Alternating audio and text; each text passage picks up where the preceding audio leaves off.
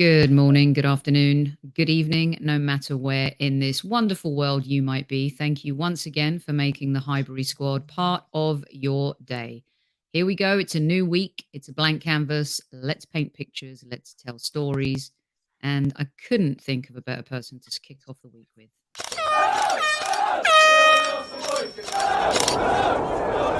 Mind the gap between the train and the platform. Please stand clear of the discussion doors. The next stop is Highbury Squad.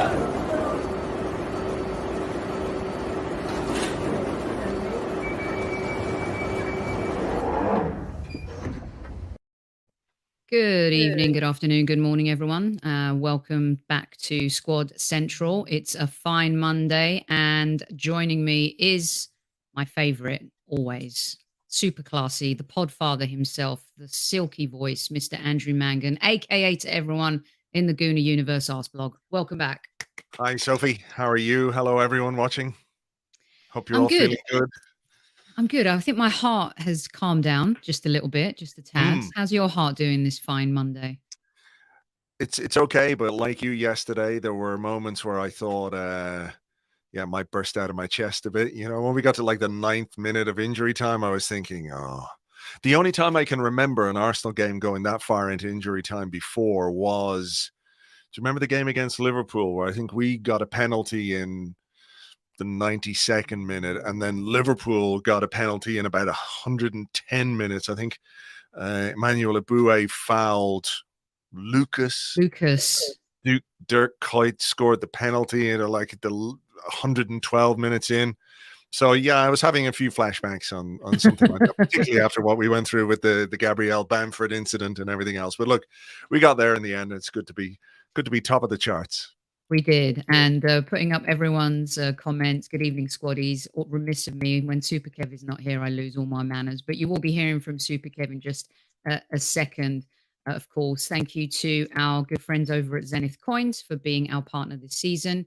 Don't forget, it's the gift that keeps on giving. It's the holiday season. Pop over to zenithcoins.com. You'll see the link in the description. You can get 25% off your beautiful Arsenal coin, and your mates will appreciate and love it. And of course, the Highbury Squad is giving away their coin to good folks this holiday season too. Don't forget to write us at the Highbury Squad at Gmail, so you can nominate someone who you think is deserving of this wonderful gift. And by the way, because you are an epic human and you are one of the first podcasters ever, and also one of the first people in the community to embrace me and support me, we would love to gift you, Mr. Arsblog yourself, a coin for this holiday season, because you're just wonderful and you've done so many amazing things for us Arsenal fans, and your voice is so important. And I just wanted to say thank you. And so I'm gifting the first coin to you. Thank you so much. That's very generous of you. I will gladly accept. Okay, amazing. Right, let's get stuck into the football. Sure. Should we start with the legend that is Super Kev, and then we can go from there? He was in Malaysia covering a whole bunch of games for Stadium Astro. And even when he's not here, he's here, everyone. So here's a little message from Super Kev for everyone. Sophie, Arsblog, squaddies, hope you're well, at ease. I hope you're all well and you're having a good day. Sorry I can't be there. I'm in transit, traveling at the moment. So, I've got a question. What was the most pleasing thing about the victory against Leeds? That's question one. What was the most pleasing thing? And question number two, why is there so much negativity and we got 3 points? I thought we kept our cool. I thought there were incidents in the game where we could have lost it, but as a team we stuck together. Seen it happen so many times. And we got the job done, SAS style. Get in, get the job done, and get out. So, what's your thoughts on that? Great to be 4 points clear. Look after yourself, everyone. Take good care. Sorry I can't be with you, as I said. I've been in transit. I'm on the way back to the UK.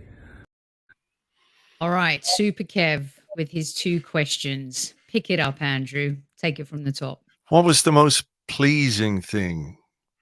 I suppose that, like, even when we didn't play particularly well, we produced a moment of real quality to punish Leeds and score a goal. And there'll be a lot of focus on Bukayo Saka's finish, and rightly so, because it's absolutely superb. But the way that Arsenal react to that ridiculous pass across field from Rodrigo is just excellent. You know, I think we were more in the game in the first half, obviously, than in the second. But as soon as Saka sees that that ball is not going to get to where it's going to go, he wins the header. Odegaard reacts super quickly as well.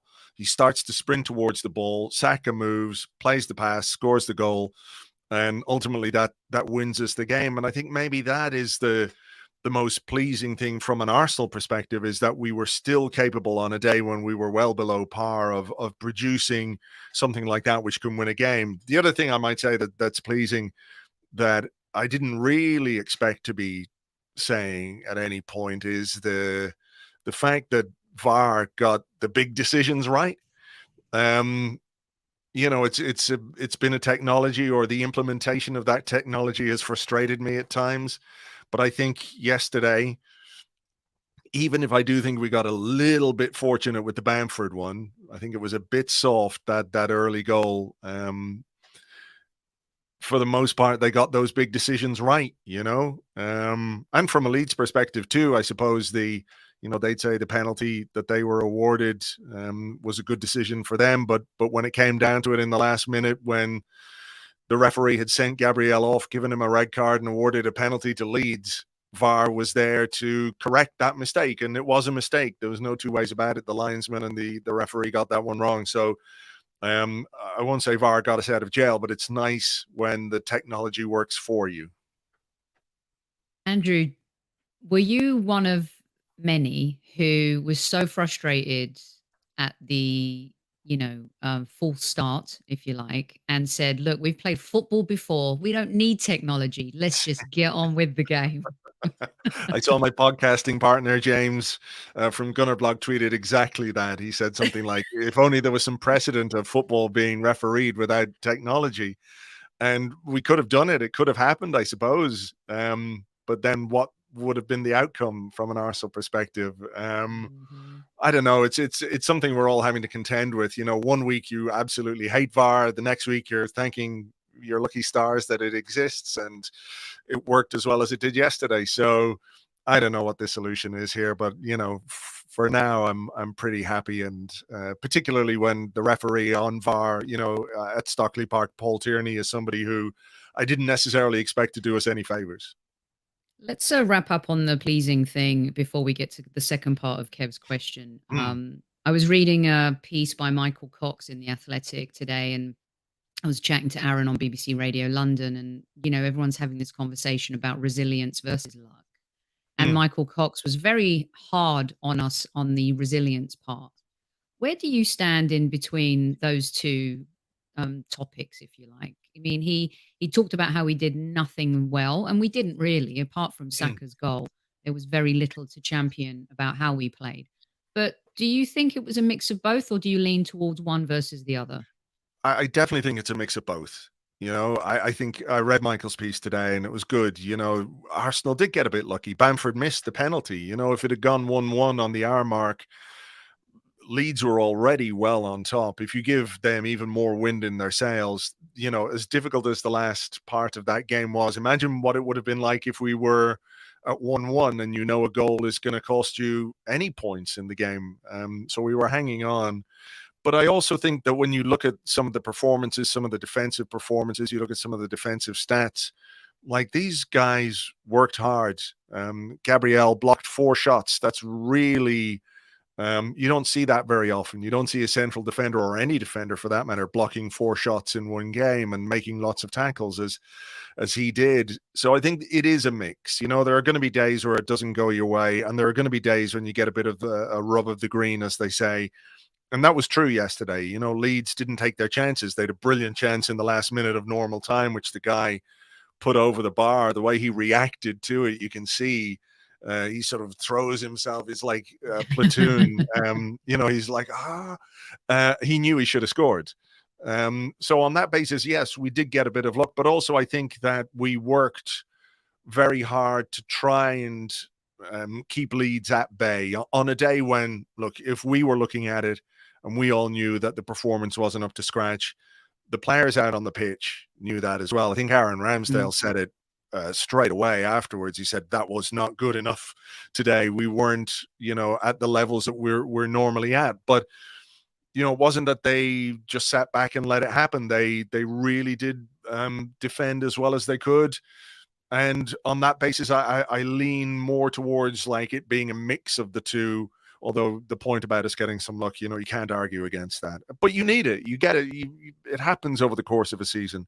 There's going to be a day when, we don't have any luck at all, and that's going to sting. So we sometimes can overanalyze things a little bit on that basis. But look, I'm happy, and I think on the when you look at how well we've played for most of this season, pretty much every game we've played this season in the Premier League, we've played well. Even the one at Man United when we lost, we didn't get any luck that day, did we? When the Martinelli goal was disallowed. So swings and roundabouts. Yeah, I was going to bring that up actually, because it feels like Arsenal are damned if they do and they're damned if they don't. We play lights out football at Old Trafford. We lose the game. We talked about naivety on the show. Feel like we're learning as we're going, and we've actually grown from that match because I think it was when we went into the Tottenham game. Yes, we were adventurous and we played our football, but we weren't playing a super high line. We were much more disciplined. It felt like Arteta and the team learned from that. And then we have a win. Winning ugly is kind of beautiful, as I like to say. Game against Leeds, and it's lucky Arsenal. What's your take on that narrative in terms of, because I feel like, wow, we play lights out, we lose. We play ugly, we win.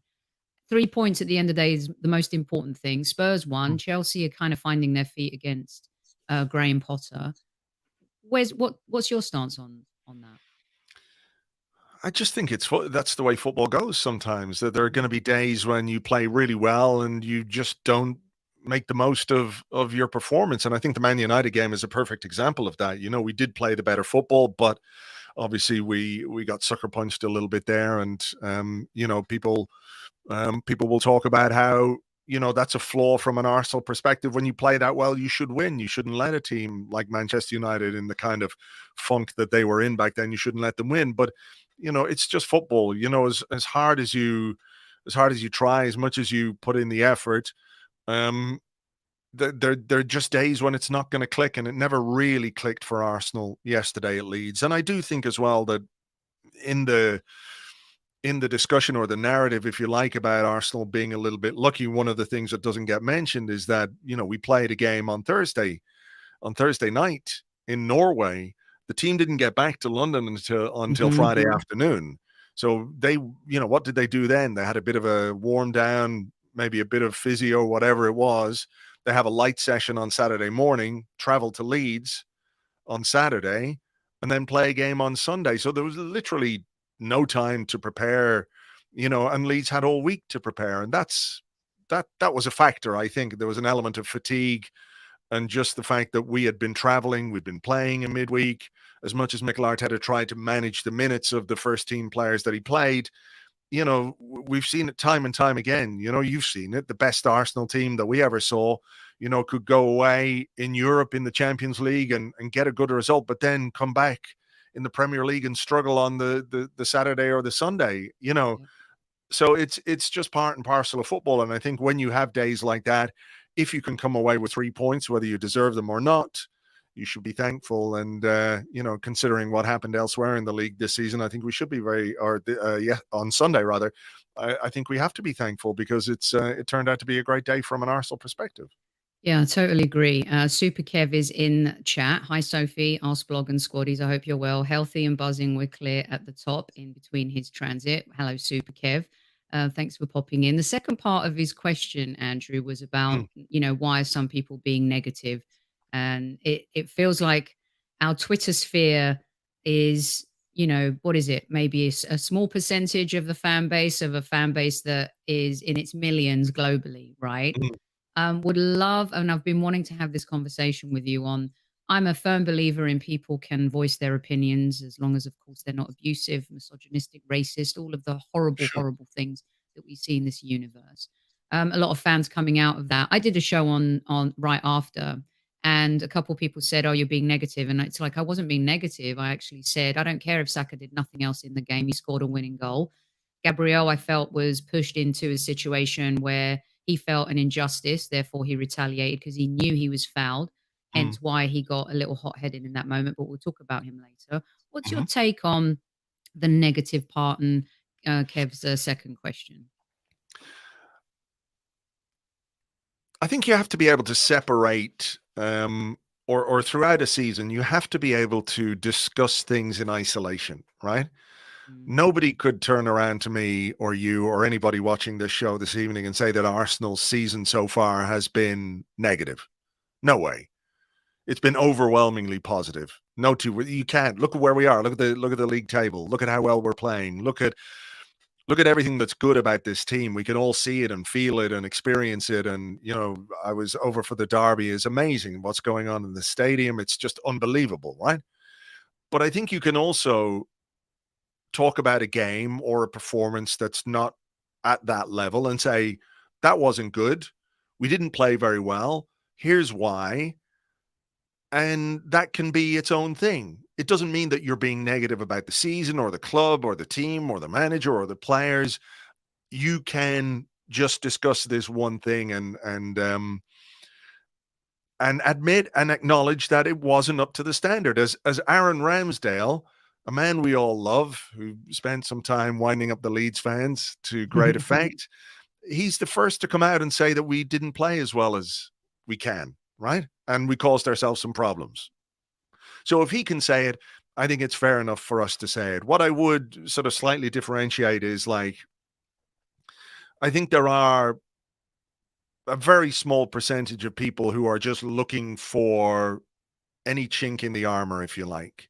So mhm. the minute anything goes wrong, they can just jump on that and stick the knife in a little bit, because for a long time they've been pursuing that kind of agenda, if you like. But again, I think those people are in a very small minority. And I also think that maybe sometimes we give them too much oxygen for their opinions and their utterances, whatever platform they use to use them. It's just as easy for all of us to ignore those. So I certainly saw some people being negative, if you like, about the performance yesterday, and I understand it completely because I didn't think it was good either. But that's all it was. So I don't know about getting so caught up in the negative reaction to this, because it's basically an anomaly this season. That performance yesterday was an anomaly in Premier League terms. The game against Bodo Glimt the other night was horrendous as well. It was like, oh my God, this is soul destroying watching this. But, it is what it is. It's the third game in a Europa League group stage. It's not going to be the most exciting game. But this was the exception this season, not the norm. Like, if we'd had 8 of 9 of those this season and one really good performance, that'd be a different thing. But that's not the case. So I think we need to just sort of slightly shake it all off, and we get ready to go again this week. Yeah, and there may be more performances like that. Yeah. They and who knows what's going to happen after the World Cup, and Mm. who, God forbid, anyone gets injured, and as the season kicks in and that final act kicks in, anything is possible. And grinding out results and getting 3 points. We saw what happened last season. Take a few. Kev always says, "I'll take a few ugly George Graham 1-0 wins For if it sure. means getting back in that top four." Let's shift to a man who's become. We did a show with Tom Canton last week, Andrew, on Gabrielle. Mhm. And a few people said to me and Tom, "You guys are going to really regret doing this show." And I'm, pinning it to come back to it at some point in the season in terms of mistakes. Uh, it's interesting how Gabriel and Saka and Martinelli can miss chances against Manchester United at Old Trafford that could have Mhm. easily won us that game. But defensively, and the goalkeepers, when they make mistakes, or they don't, perform well, Sure. they're the reason why we lose.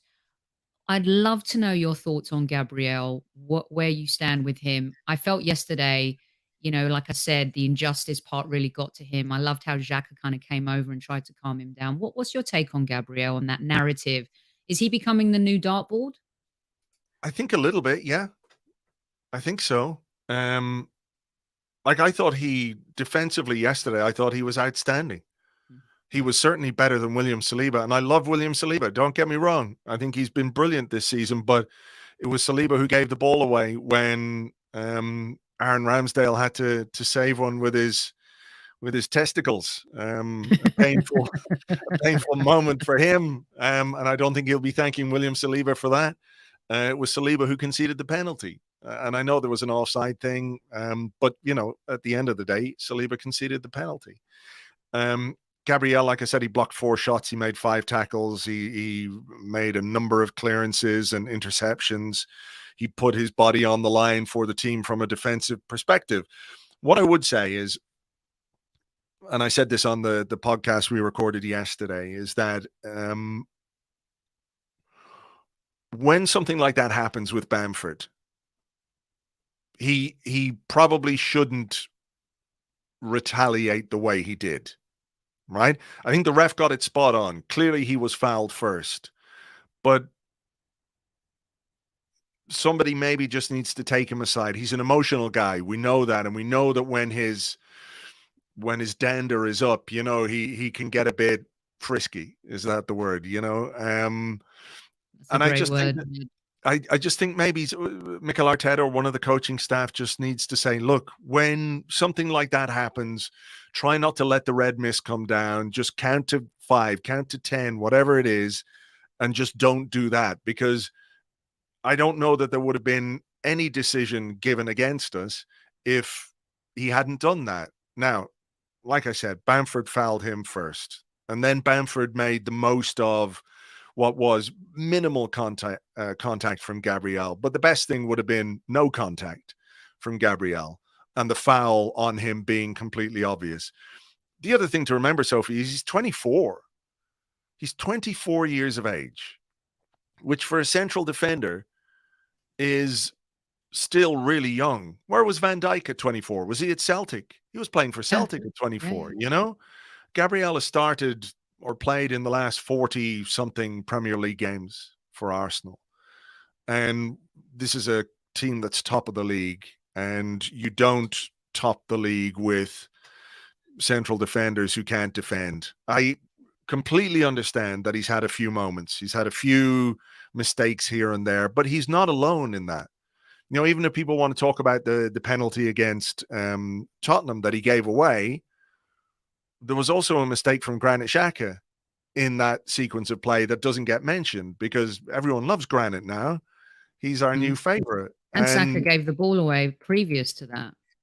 So that's exactly it. So I do think that perhaps his style makes him look a bit more clumsy than he actually is. But Mikel Arteta wants a left-footed central defender in his team. He's got one in Gabriel. Every defender is going to make mistakes.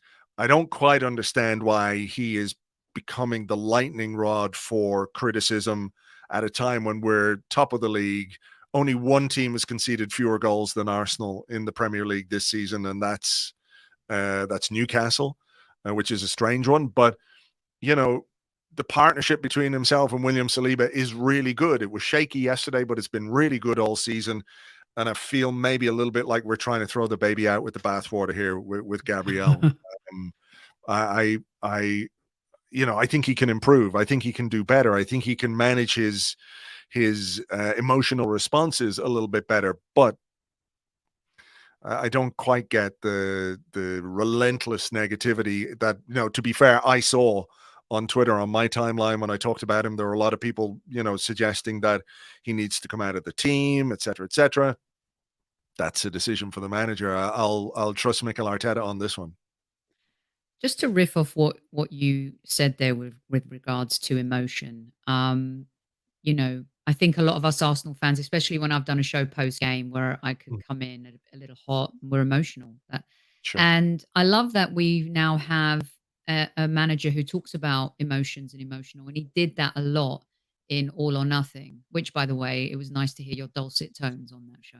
Thank you. Um, do you is that something to be afraid of though? When when they when things get hot, when there are big games, big moments, are you concerned about that? I love his passion, but is he too emotional, and is that translating to the team sometimes, and maybe to a player like Gabriel? Um, I mean, you have to find the balance, don't you? Because you need to be composed, you need to stay concentrated, and everything else. But at the same time, when you have real desire to win the game, ambition to win the game, when it's all that matters, and I think this is something that's, I won't say particular to central defenders, but you see it quite often in central defenders. In a game like yesterday, the job of keeping the opposition at bay, of making a tackle, winning a header, of throwing your body in the way of a shot the way he did when Sinisterra had a clear side of goal and he got in the way, made a great block in the second half. Those are things that get you pumped up as a defender. You really want more of it in a sort of weird way. When a game is going like that as a defender, you're like, oh, give me more. I'll have more of this. But I think the emotional aspect of what Arteta wants from his team, like, he does want passion and all of that kind of stuff, but at the same time, there's like a veneer of sort of coolness, isn't there, from Arteta? Like, Mhm. we know he's a passionate guy. We know that much more now because of All or Nothing. And you can see his reaction on the sidelines this season. When we win, he went crazy yesterday on the sideline at the final whistle, which is amazing. And I maybe sometimes it'll go the wrong way. Maybe sometimes it'll go a bit too far, but it comes from caring, comes from a place of passion, of wanting to do well. And when you consider some of the players that we've had in the not too distant past in this team, for whom Mm. it didn't really seem to matter one way or the other, they didn't care. Turn up, win, great. Lose, who cares? You know the guys I'm talking about. You've Exactly. seen the characters. You've seen them. Everyone's seen them. So if you're asking me, would I prefer this or that? Most definitely this, even if potentially it might go a bit overboard from time to time. I I was asked the question, and because he talked a lot about we've got to learn from our mistakes, last season, the season Mm, prior. And and my question was, I'd love for you to learn from your mistakes too. We're all human. We all learn from mistakes. We become, better people. And what I think, in terms of what you're saying too, is I think he's learned from last season, and he's learned from the Klopp moment, on the sideline, going toe to toe with, a winning manager, more mm. experienced manager in his house. I think that he's learned from that. I think he's learned from, I'm not going to put square pegs in round holes and play Xhaka at left back. I'm going to get players who are versatile but are experts Mhm. who can play in various positions. I think I see a different, even though he's emotional, he can be ice cold too, and we've seen that. Do you feel like the way we've started, like actually tanking last season, which some people would say is unfair, but when we were in this improbable situation, Andrew, we Mm. couldn't close. We couldn't close the deal. We did fail if you look at it from that point of view. It's amazing to me how they've bounced back from that adversity, and I think he's the one that's learned the most from that. Maybe so. I mean, his whole his whole career here has been a learning curve, hasn't it? You know, I mean, think about the mess that Arsenal was in when he arrived. And we don't need to have the whole discussion again. About what's Yeah, happened in yeah. the last 2.5 years. We don't need to, but I think you can now look back and say when he took over Arsenal, it's a very different club. It is a very, very different club for all kinds of reasons. And we've talked about them, on the podcast and on the show before and everything else. And the one thing you would say about Mikel Arteta, whether you were warm to him or not warm to him at the start or whatever it was, there were, okay, two things you would say. One, what he said he wanted and what he wanted to deliver, that was something I think everybody could get behind, because he wanted to raise standards. He wanted to bring the club back to where he felt it should be, right? You know, as someone who captained the club, who played for the club, who played Champions League for the club and all the rest of it, and maybe didn't play for Arsenal in its most successful era, but still understood, you know, what was at the heart of what we wanted to do.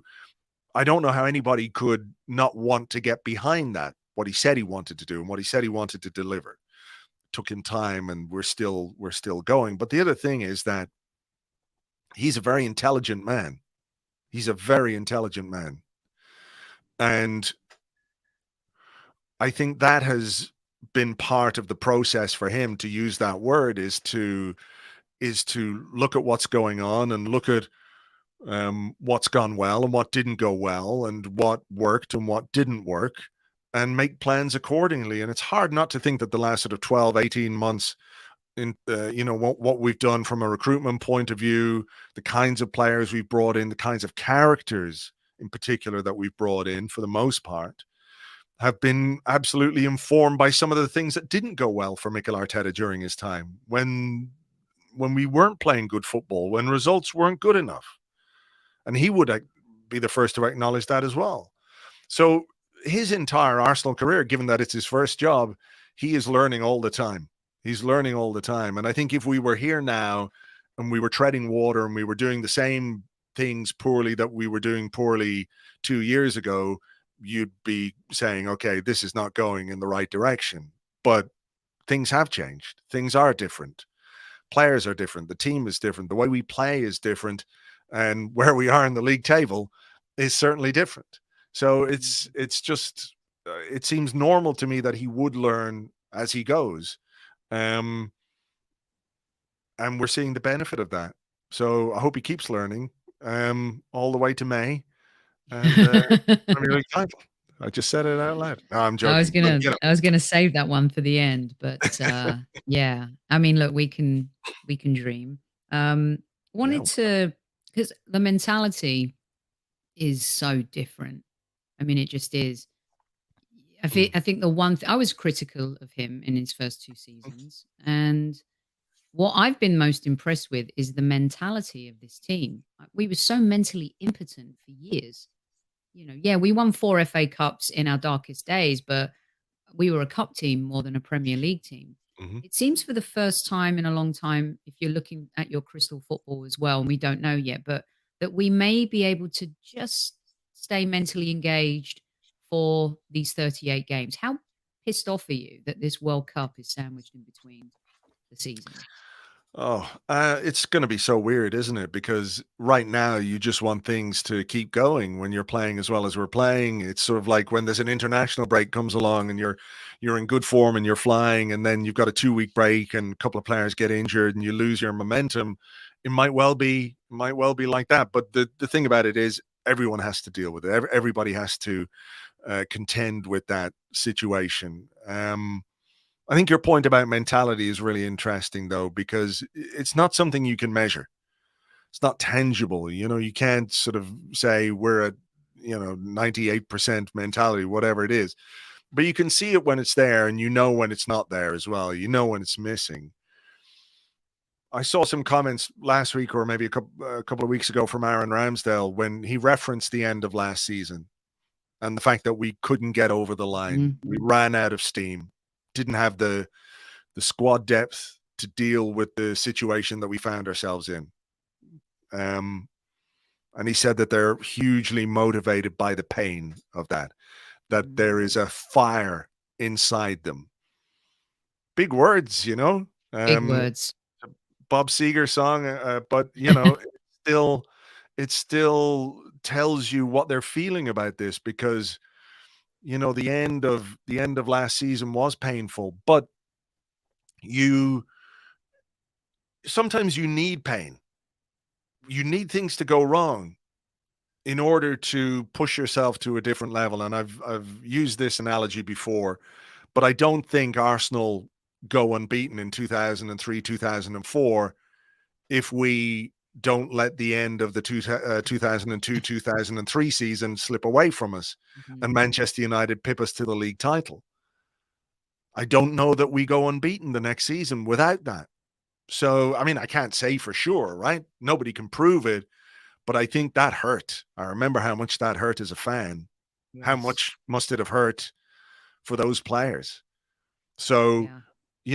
I do think that sometimes, as hard as it is to go through difficult times, there are benefits down the line. And I think that's kind of what we're seeing this season, is that they felt that pain and they don't like it. They don't want to do it again. They don't want to be in that scenario again where, in the last couple of games of the season, everything that you've been dreaming of just crumbles and disappears. And I'm not saying we're going to go all the way to the title or anything like it, but if we're comfortably in the top four come the end of March/April, I think everybody should be pretty happy with that, because that's the kind of progress that we've been looking to see. And that tells you that they're capable of responding to the setback that they had at the end of last season. So Yeah. it all works that way, I think. I totally agree with you, and I think it's probably the best thing that ever happened to this team. And so young as well, but learning so much. And then when you add Jesus and Zinchenko into the mix, who have won everything, Mm, and they take that kind of mentality of evolution to another level. One of the things that I think has always that you've always been able to pick the most important player in an Arsenal team. mm, Wenger towards the end, even with Emery, the beginning of Arteta, it was evident Aubameyang was our best player. Do you find it hard? I don't know what you and James talk about. I think you may have talked about this a couple of months ago, but or it might have been an article that I read on your site. I find it hard to pick who our most important player is mm. now. Would you agree or disagree with that? I would agree. I mean, I think there are a couple of positions in the team where we don't necessarily have quite the depth that we might like, but we're not a one-man band anymore. No way. This is a proper team. This is a proper squad. There are just quality players all through the team, and you're not necessarily looking for one guy or two guys to carry you. Um, we're not as reliant on one guy or two guys as maybe another team in the Premier League who's not too far away from us in North London are. Like, if something happened to their two up front, they're toast. That. Whereas you feel like maybe with Arsenal we're better able to deal with something like that. And I think that's probably the right way. I think over the course of the season we'll probably see one or two players come to the fore and make the kind of contribution which inevitably happens during a season. One or two guys will really, fire in the goals or make the assists. When you think about, even someone like Freddie Ljungberg going into that first, the 2002 double, the goals that he scored. He just sort Yeah. of came to the fore right at the end. Those players who can hit a bit of form and bring you in, but you couldn't necessarily pinpoint that player. But like, I'm sitting here thinking about it as we're talking. I'm going, well, you could talk about Saka actually, who's been like amazing. And then I was going, yeah, but you could also talk about Martinelli, who's been fantastic as well. And Gabriel Jesus. Well, yeah, you'd have to mention Gabriel Jesus. And then you're going back and you're thinking of Odegaard, you're thinking of Xhaka, you're thinking of Saliba, you're thinking Ben White at right back, who I think has been unbelievably good this season. I think Ben White has been up there with our most consistent players. And a guy, who last season got pelters in the media because he had one poor game it wasn't even that poor, it was a poor Arsenal performance against Brentford. But I think he's been brilliant, absolutely brilliant. So you can go right through this team and say, oh yeah, well, maybe it's him. But as soon as you think about somebody, you're thinking about somebody else.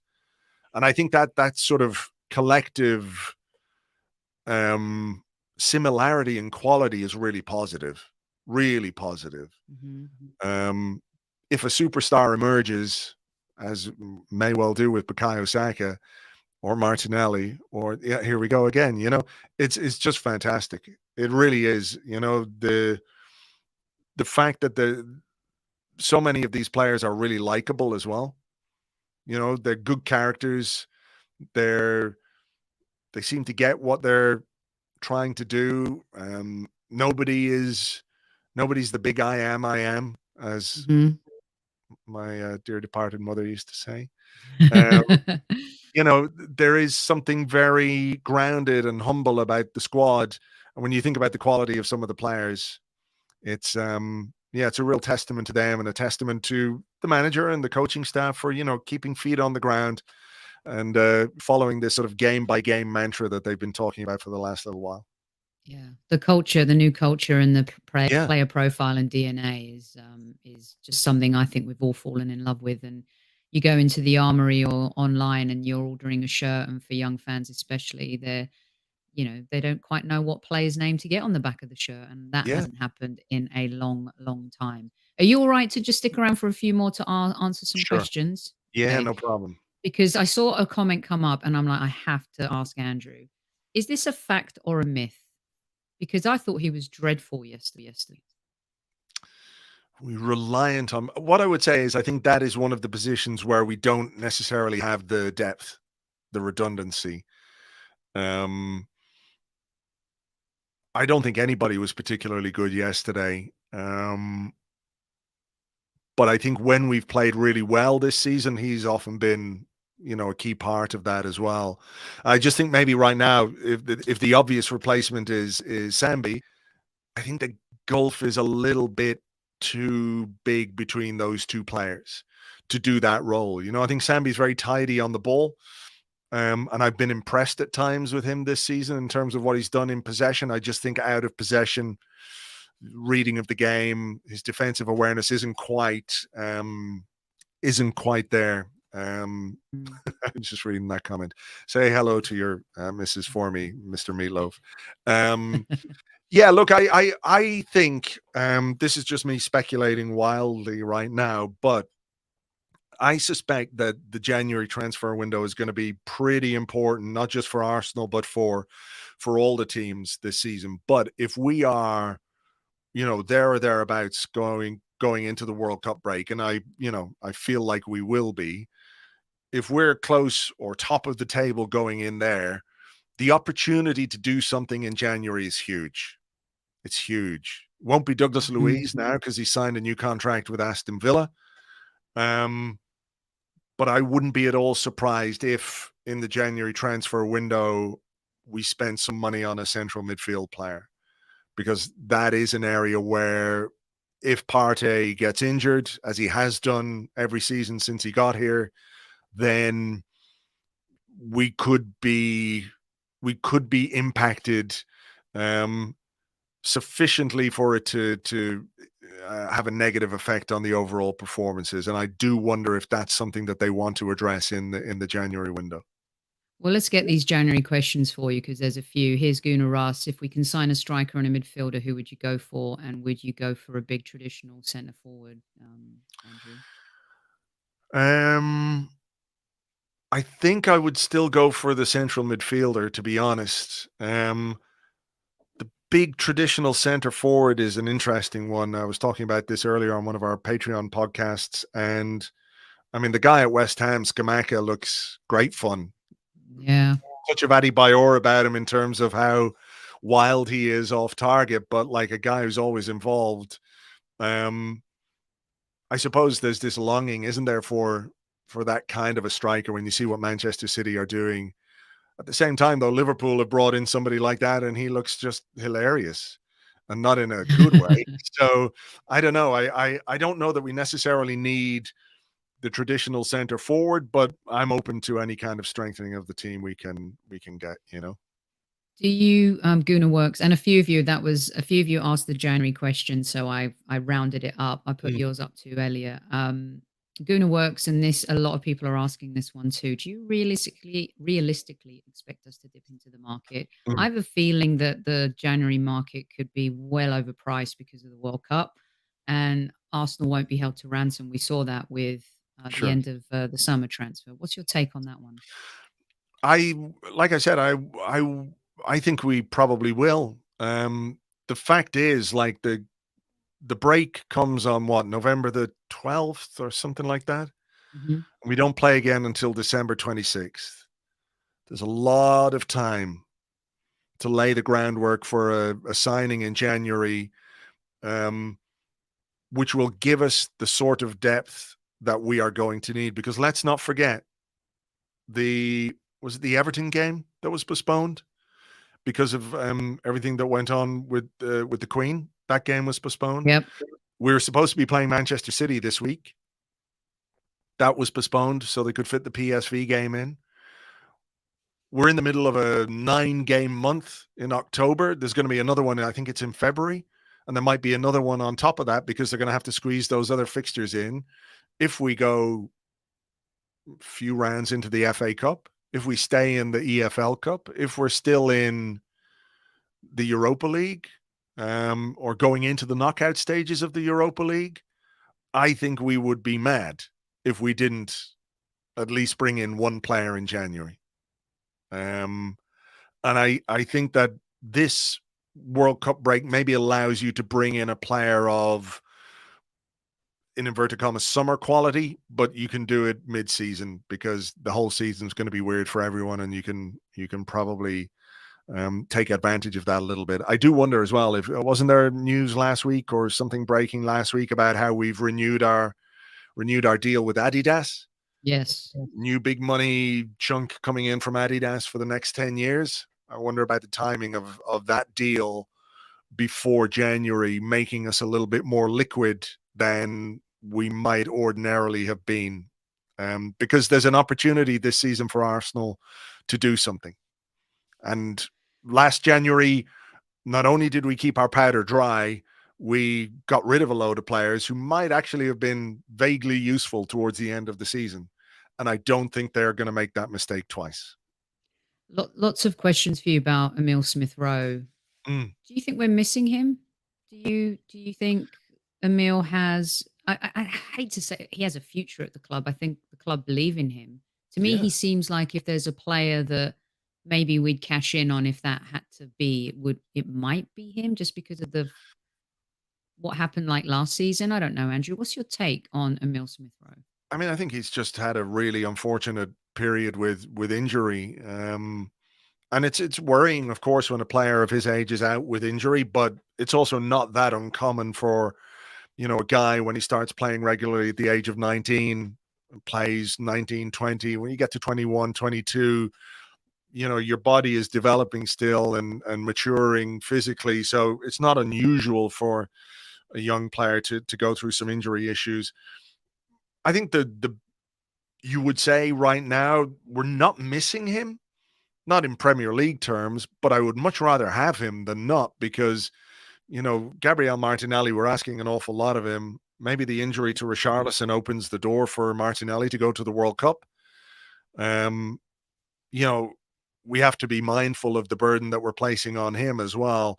I don't worry too much about his future if he can get himself fit. I think his fitness is the only thing that will derail Emil Smith Rowe's Arsenal career because the talent is there, the ability is there.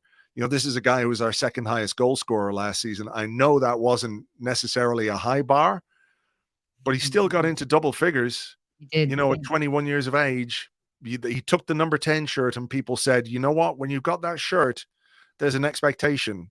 You've got to deliver when you're wearing the number 10 for Arsenal. And he did. He did. And then, obviously the injuries caught up with him a little bit. So I don't worry about Emil Smith Rowe, the footballer. I worry about Emil Smith Rowe's body. That doesn't sound too sexy, but that's not what I mean. I just mean I worry about his physicality and the injuries and everything else. So if he can get on top of that, I think this guy is going to be, sensational for us. Yeah, it's the same. It's like, because we have PTSD, don't we? Diaby, Wilshere, Yeah. you see the talent. He's Mm, just a beautiful footballer to watch. And hopefully, he comes back fitter and stronger. A lot of folks in chat saying it'll be like having a new signing when mm. he gets back, and he'll benefit, of course, from the time off as well. Okay, so let's get you out on a couple of these. Looking ahead to Thursday, Thibaut, would you play our strongest 11 against PSV? They're a lot different guys than the old Norwegian team we faced. Mm. No disrespect to them. What would you do, Andrew, this Thursday?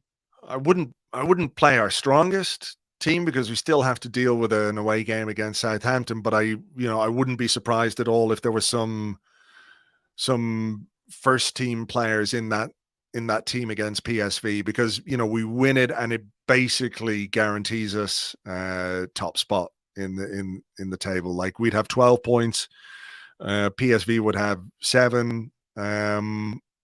It's not mathematically impossible for them to overtake us, but I don't really see it happening. So Mhm.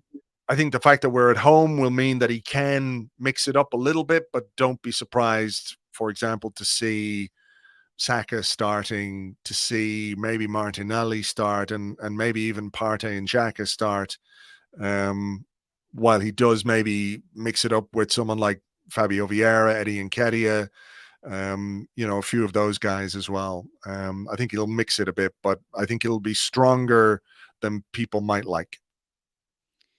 Okay, I'll get you out on the big one. Everyone Okay. dying to know. So, can we win the Premier League? Yes, of course. Anyone can win well, I say that loosely. Will we? But when you see Liverpool get 3 points out of City, Mhm. maybe Pep was responsible for yesterday. I don't know, but Pep wasn't responsible for Cancelo's. It was Cancelo, right, who made the Mm. mistake. Do you believe more? I came out of that game quietly, and I was looking forward to talking to you today. Was like, I wonder what Andrew would think, because I kind of came out of that game thinking, oh gosh, maybe. Mhm. What do you think? Maybe. I'm like you. I mean, I'm sort of beginning to dare to let myself get carried away a little bit with it. Look, Manchester City have quality and depth and experience that we don't. Um, they also have a ridiculous center forward who's just, I don't quite know what he's going to do in the Premier League this season in terms of goals. So I still make them the favorites for the league. But I think what I've said over the years that I've been doing Arseblog is that if your team is competitive, if it gives it its best shot, if you see a group of guys who are out there giving 100% and you come close and you don't quite get there, I don't think in this modern era you can judge that to be a failure in any way. And I think and it might become more true, when Newcastle start to really spend money, which they will. Newcastle won't have, with all due respect to Eddie Howe, they won't have an Eddie Howe in charge for forever and ever. Like, think about what Manchester City had. Manchester City had a Mark Hughes, and then they started to upgrade with Mancini and Pellegrini, and they end up with Pep Guardiola. That's probably the way Newcastle are going to go. Klopp's comments the other Mm. day were spot on. Where Newcastle's sporting director said there's no ceiling for the football club. Of course there isn't. They can spend whatever they want. Same with Manchester City. They're very good at dressing it up and making it look respectable, but we all know what's happening. We all know what's going on. And it's not to say that Arsenal haven't spent money. Of course we have. But redefining what success means in this Premier League era is maybe a longer conversation for another day. But right now, I'm happy to do what the players are doing and what the manager is doing and just going game by game. Because I think if you let yourself get carried away one way or the other, if you start to talk about the title after 10 games, you're probably going to end up feeling disappointed come May. But if we're there or thereabouts after 30 games, we'll come back on here and have another conversation about it. How about that? Okay. I like Yeah. that because I said something maybe a little crazy, Andrew, a few weeks ago, and people were kind of surprised because, yeah, as I said, I was I was very critical of Arteta. I said, if he wins the Premier League in this era, because all the things you just said, I completely Mm. agree with the money and the bottomless pit that some teams have and have had. I put it up there as big as 89 in the Invincibles and maybe bigger because of the era that we live in it. Am I crazy? I don't think that's a crazy thing to say, to be honest. I really don't, particularly when you look at the age profile of the team and everything else. I think if we did it this season, of course it's a big if, and I'm not saying we're going to, and you're not saying we're going to, but No, exactly. if Thank you. if we did, it would be as defining a moment for this generation of Arsenal fans as 89 was for us when we were just young and enjoying football, and 2004 and the Invincibles was, when we were a bit older. There's a generation of Arsenal fans who've never seen us won the league. So it would be as defining a moment for those fans as those moments were for us. And I think it would stand up to any kind of scrutiny as a title win when you look at who you're competing against. Not just Manchester City, but let's not forget Chelsea, who've spent, 300 million Mhm. pounds, whatever, this season, and will probably spend more and have spent billions during the tyrannical Abramovich empire. Um, you know, all of those things would make it an incredible title win. No two ways about it. So I don't think it's a crazy thing to say that it's up there with those with the best moments of my Arsenal supporting career or your Arsenal supporting career. Let's face it, it would be almost 20 years. It's almost 20 years since we've won the title. So why wouldn't it be an incredible thing? So that's not crazy. Maybe you'd be crazy if you said we will do it, but that's not what you said. So Yeah, thank you. I do love playing the what if game, and you've been fantastic. I hope you guys hit the like button on the way out, you little knuckleheads, because this has been an absolutely amazing show. Andrew, thank you so much my for pleasure. coming on. Your Zenith coin is in the mail, Thank you. and let everyone know if they've been living under a rock, what you're doing, where they can find you, if you've got some stuff coming up that you want folks to know about. No, we're just sort of in the madness of this month of mayhem with football all the time. So we're doing everything that we always do over on the website and on the podcasts and everything else. So just arseblog.com, you'll find everything there. Men's team, the stuff Tim does for the women's team as well, the youth team, every bit of the football club is covered on the website. So download the app, visit the website. That's it. That's it. Okay. Beautiful stuff, Thank Andrew. you, everyone. Mr. Arsblog, thank you so much for joining. Take care, My mate, pleasure. and we'll talk football with you again soon. For sure. Au revoir.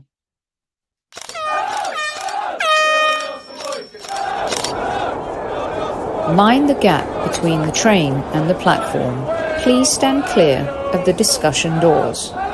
The next stop is Highbury Squad.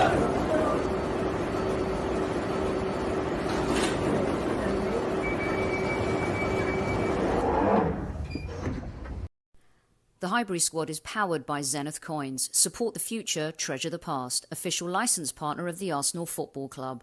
Follow at Zenith Coins across all social platforms.